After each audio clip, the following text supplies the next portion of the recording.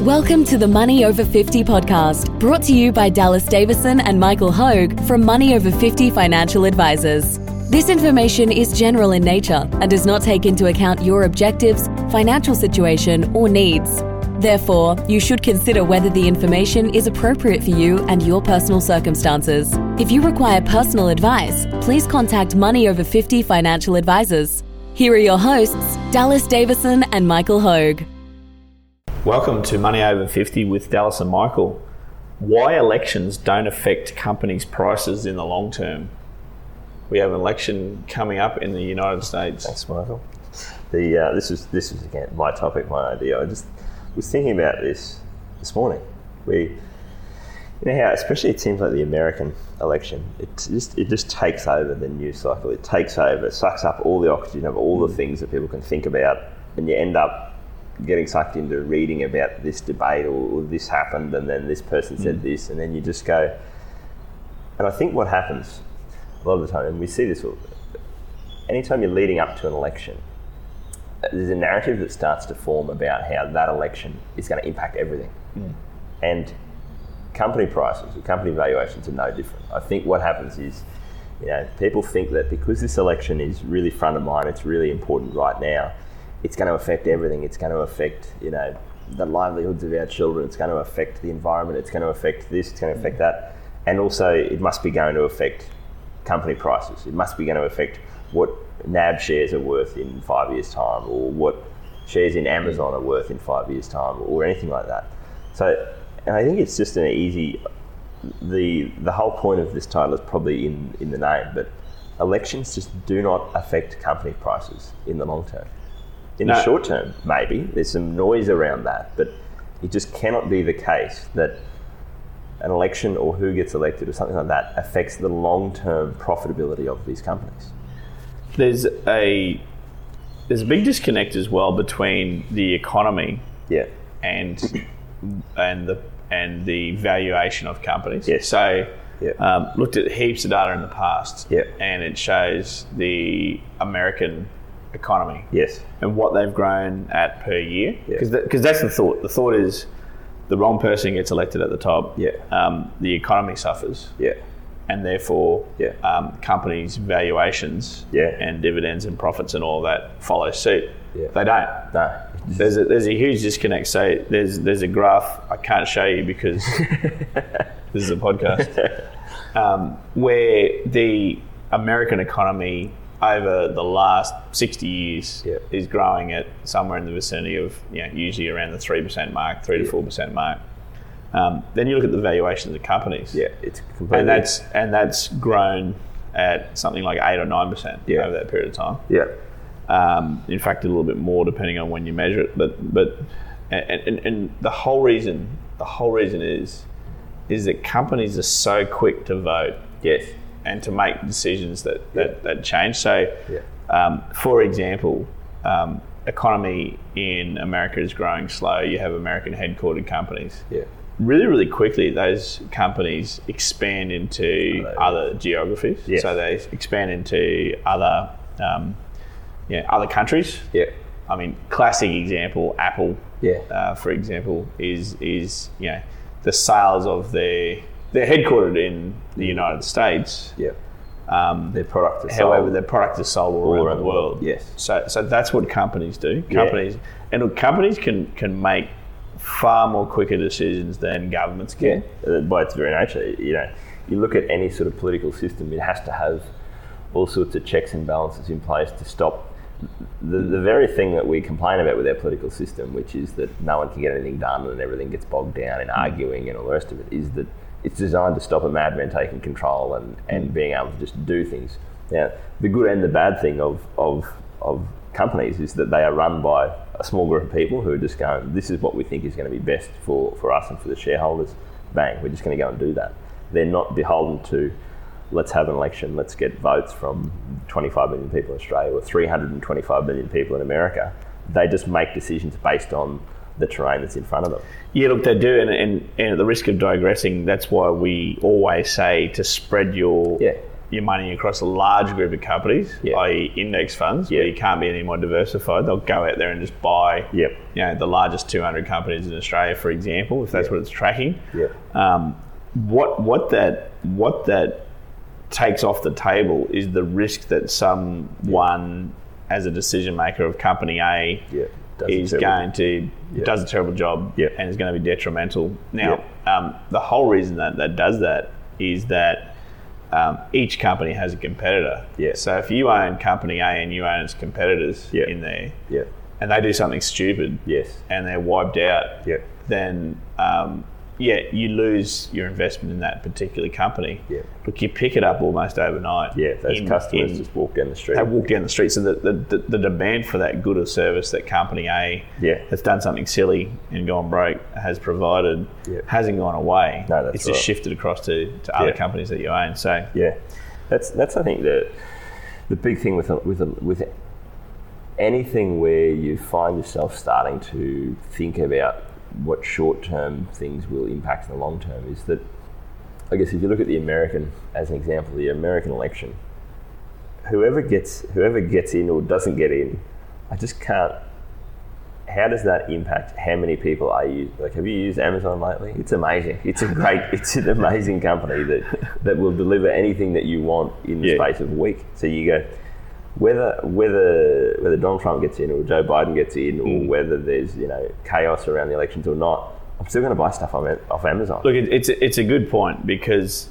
in the future the wrong person can get into government and governments get greedy. And they say, okay, we're going to tax Amazon and Apple and all excessively. They just move. That's right. Well, it's not something they can do overnight, of course, but they can do it reasonably quickly. And that's and even if in that case, I think that's people's other big fear is that governments will get in and overtax these companies and stifle growth or something like that. If Amazon couldn't provide what I want to provide, there's going to be some other company out there that looks at that and goes, hey, we're going to come into the Australian market and we're going to cut Amazon's lunch. We're going to provide this, the logistics and the purchasing power and everything like that Amazon has done. We're just going to do that in a way that isn't impacted by that political system. And you're dead right. There's nothing there to say that I'm not going to stay and just use Amazon because I really like Amazon. I have no loyalty or allegiance to them. It's just that they provide the goods and services that I want at the price that I want to pay. If they can't do that through some external force, I'm just going to go and get it somewhere else. And someone else is going to sell me what I want through a different website or through a different system or something else. So, that's I think the point you're making about that demand doesn't disappear. It just changes shape, and that's kind of why. When we talk about why elections don't affect company prices in the long term, individual companies may well be affected in the long term. So if you only own shares in a bank in Australia, for example, and our government, government in Australia changes the rules around banking and it really impacts their ability to provide services at a profit, that's going to be impacted by that, but there's just going to be some other bank that comes in, or some, as they say, neobank is the current word, where someone who can come in and do the things that they're doing in a more efficient way, or to take some of their market share. Someone's going to provide that service to meet that demand, and that profit's going to go somewhere. And again, another reason to be diversified is that very reason. Because economic conditions can be good. But you have things like the antitrust, the antitrust rules. You have the ACCC in Australia. So they will block certain businesses growing because of the fact that they can't actually buy a competitor out, or they can't expand in that market. So there is a risk there. For each company. If you look at it at the specific one company level. That's a risk that you can get away from. In fact, you can bring that down to such a negligible amount by just being diversified across a huge group of companies. That's right, and I think that's probably, maybe, I don't know how I could have called the title of this something different to imply that it's not to say that an individual company may be affected, but companies across the board, all of the companies that we're invested into, they just cannot be affected by political decisions or by who gets voted in or who gets voted out. Yeah, well, I mean, it's a great point to raise, because we talk about investing in companies all the time here, and what we're talking about is being as diversified as possible. Yeah. So we're never ever talking about invest in company A or invest in company B. Yeah. We are talking about if you are going to invest into companies, and we think they have a place for everyone to achieve their retirement goals, then we are talking about being as diversified as possible. Yeah. So holding the biggest group of those companies that you can. That's right. The easiest and cheapest way that we know to do that, of course, is various index funds that are on the market, because they just make it really, really easy for you to own 200 companies or 1,500 companies or whatever that is. Yeah, and that's exactly right. That's why we do that. Is that it's a cost saving measure.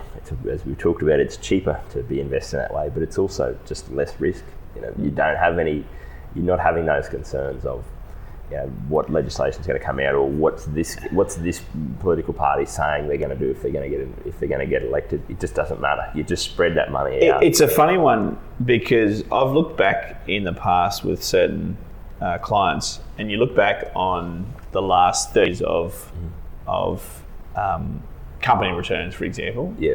And if you picture that squiggly line that that squiggly rising line that you're seeing where the value of those companies has grown, but they've fallen back at all different points in times. Yeah. So, and every so often, someone like Vanguard or someone like that will put out what's caused these squiggly lines down. Yeah.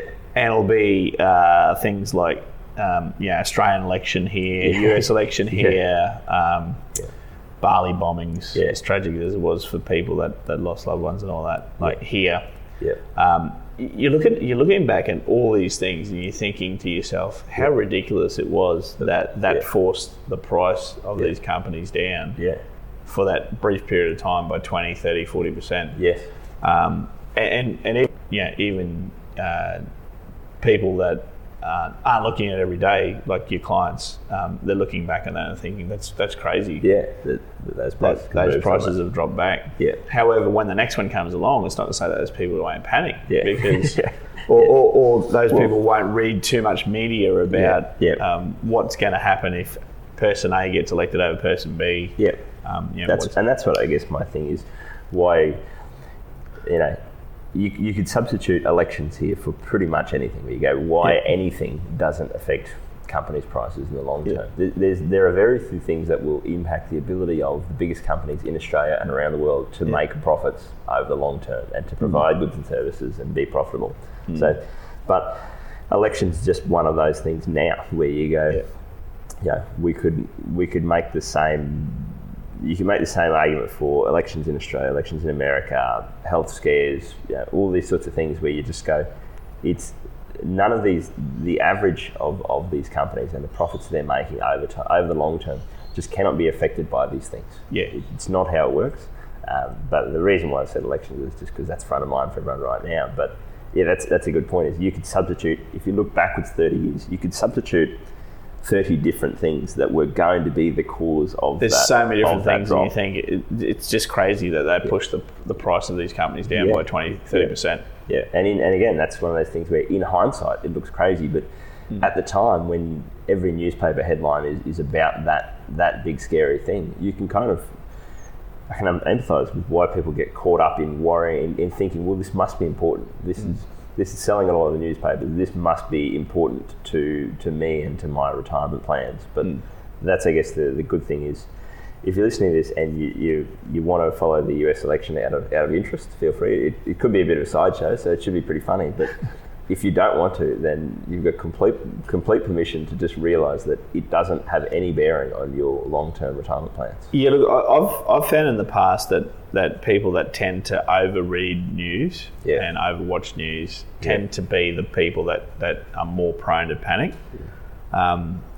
This is just a personal choice of mine, but the only paper that I read right now is the Financial Review. Yeah. Because I've just found, and it's not to say that they don't have some rubbish in there, I've just found that papers are just full of so much rubbish now. And as a byproduct of that, I don't know a lot of some of the things that are going on around the world. I don't know that this person's passed away or this, all those sorts of things. Yep. People are saying to me all the time, "What about this?" And I go, "Tell us about. Tell me about it. Tell me about it." I actually haven't read about it, but I mean, I just find that it's just so negative. Yeah. Like there's just such a negative spin on the media, and I become, you talk all the time. You're a cranky old man beyond your 31 years of age.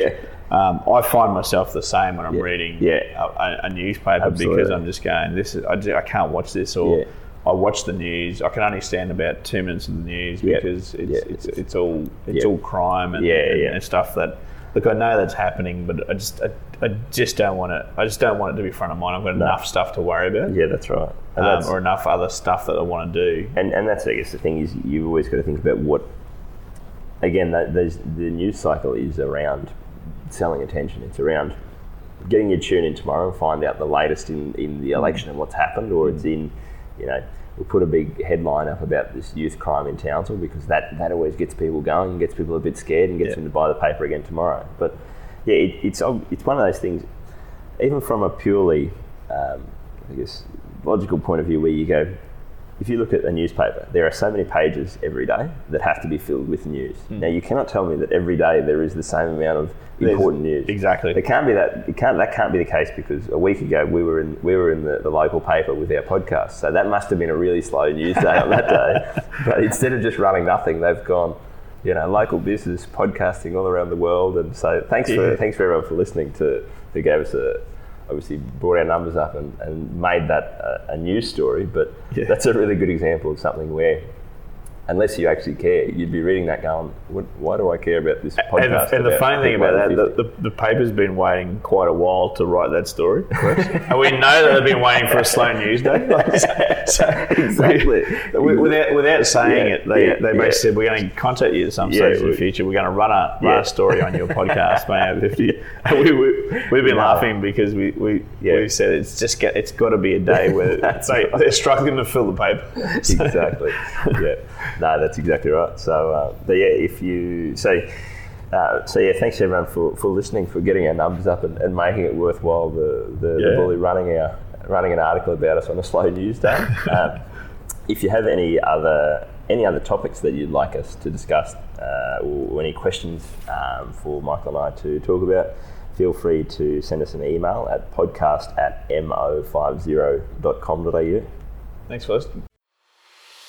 Thank you for listening to the Money Over 50 podcast with Money Over 50 Financial Advisors. We look forward to catching up again soon.